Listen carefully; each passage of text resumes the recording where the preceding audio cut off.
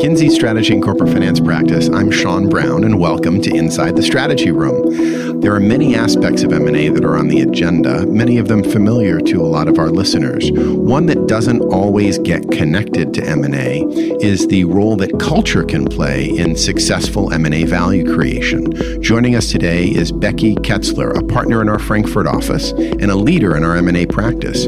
Becky, welcome. Thank you. Well, let's start with what might sound like a rather obvious question. Why should we care about culture in M&A? There are many reasons why we should care about culture in M&A. I think if you look back 15 years or so, people weren't very aware of culture and its role in M&A.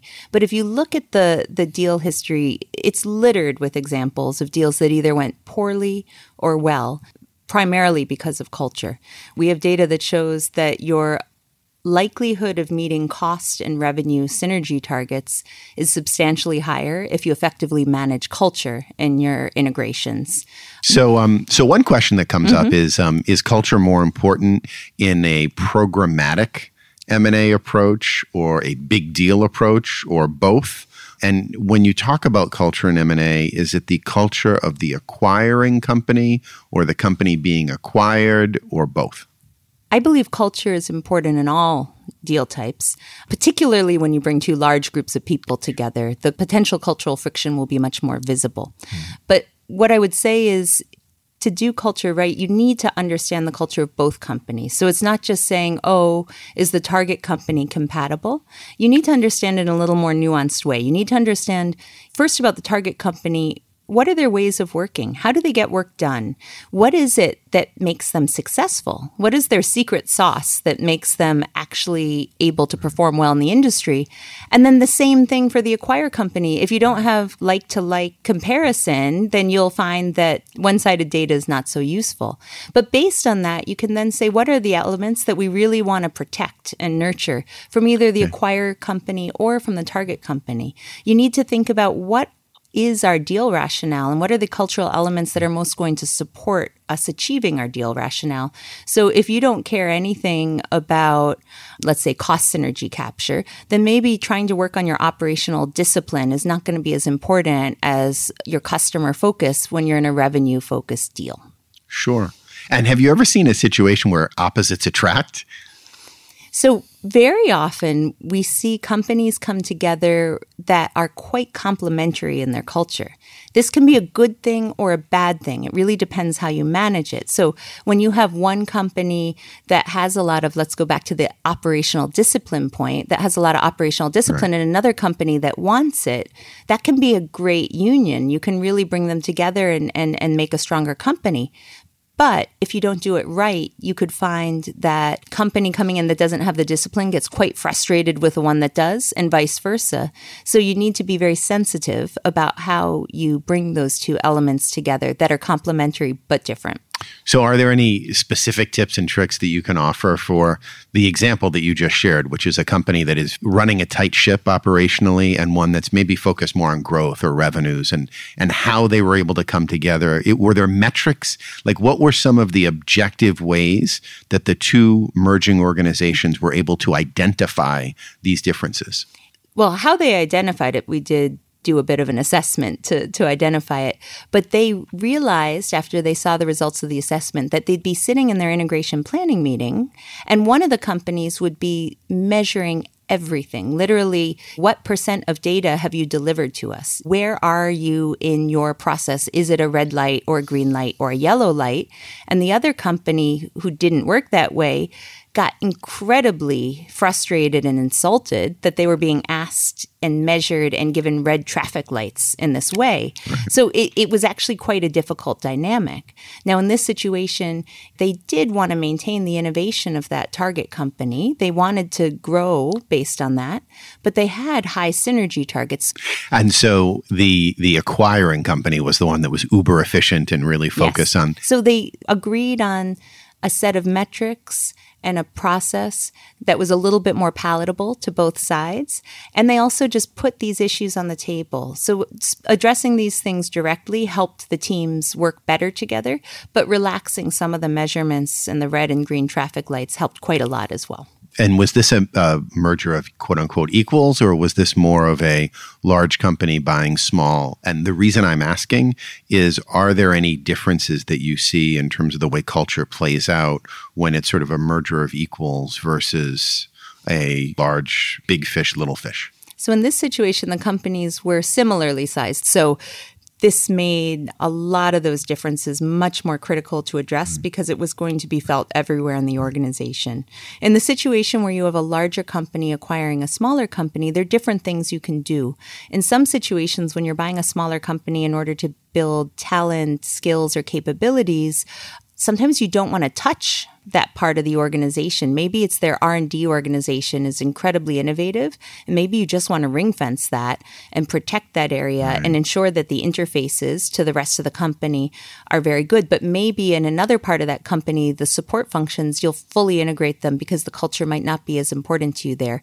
You need to pick the areas that you're really going to protect, because when it's a big and a small company coming together, otherwise things can get a little lost. You mentioned an assessment. What are the typical assessments that one might use to sort of measure the cultures of two organizations to try and figure that out? So we use our organizational health index framework. We have a lot of data points in it. Sometimes we do a full survey, which is one of the means by which we can use this framework. In merger situations, we also find that a simpler approach, given the timing that we usually have, via interviews and focus groups, in order to get a measurement of the frequency of different ways of working or management practices. The comparison of what do we do more of, what do we do less of, is much more important than what are we good at and what are we bad at. Because when you get to good and bad and say our decision making is better than your decision making, it can create a very bad dynamic. But when you say one of us is more top down in our decision making and one of us is more bottom up in our decision making, we're both successful, but this is a difference. We need to figure out how to address it. So typically we can assess this with interviews, we can use surveys, we can use focus groups. So if you're a company thinking about embarking on a series of M&A deals, do you ever work with companies to sort of help them self-assess before they embark on a journey like that? We think that that's the right thing to do. Now, usually a company doesn't have time because when they want to embark on an acquisition, they want to embark on an acquisition. But even during the diligence process with some companies, we help them do a quick assessment of their culture and outside in understand a little bit more about the target company's culture so they can already have a picture. It won't be perfect because you might not have access to the target company, but already have a picture of where some of the sources of friction or value might be from a cultural perspective that they can plan around and understand further during the diligence process. So if you're a potential acquisition target, let's say you're running an innovative company and your exit strategy is to be purchased, do target companies think about what their culture is? And I haven't ever seen it? No, I have not seen that. I think it's a very interesting question. Because if you're shopping yourself, right, you'd want to be kind of a match, I mean, suppose? I guess you can imagine that some target companies might celebrate their culture, say, we have a culture of innovation, we're incredibly creative, we have great personal ownership in our employees, great passion for the work we do. But I haven't seen it as an explicit focus before. And so you talked about the value of culture in value creation for the acquirer. Do you have any actual hard metrics in terms of the impact that can have? So we do have data that shows that the health of the acquiring company makes them likely to have a positive TRS, total return to shareholders, 2 years post-close on the deal. Whereas on average, or if you're unhealthy as an acquirer, you'll tend to have a negative total return to shareholders. Wow, so that data is based on our organizational health index data that we have on acquiring companies, and then looking 2 years later at the TRS.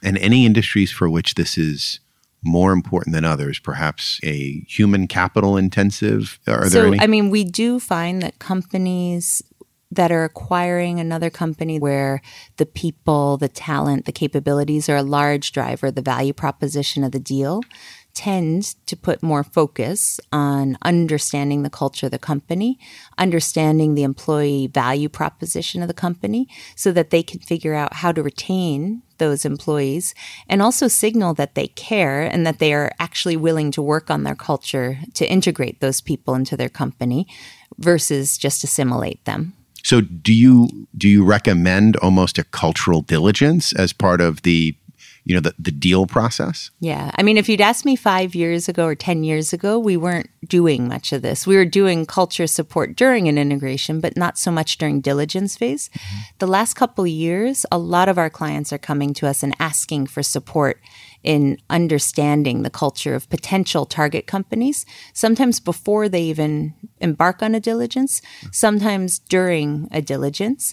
It'll never be as granular as the diagnostic you can do once you have full access to the company, but you can build a bit of a picture based on advanced analytics, publicly available data, LinkedIn, Glassdoor, those types of sources. So when an acquirer looks at the culture or their initial assessment of the culture of a potential target, are they looking at it with the same kind of lens as you might look at underutilized assets, for example? Like, is there a metric to say there's huge value creation opportunity here because of culture?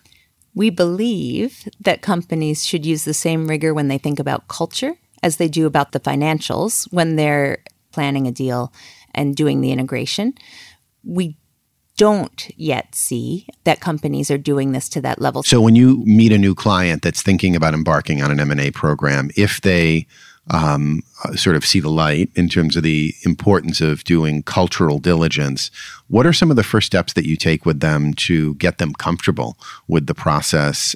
So the very first step is for them to take the deal rationale, what they're trying to achieve with the deal, and then figure out what are the cultural elements that they think are going to be most important to reaching that deal rationale.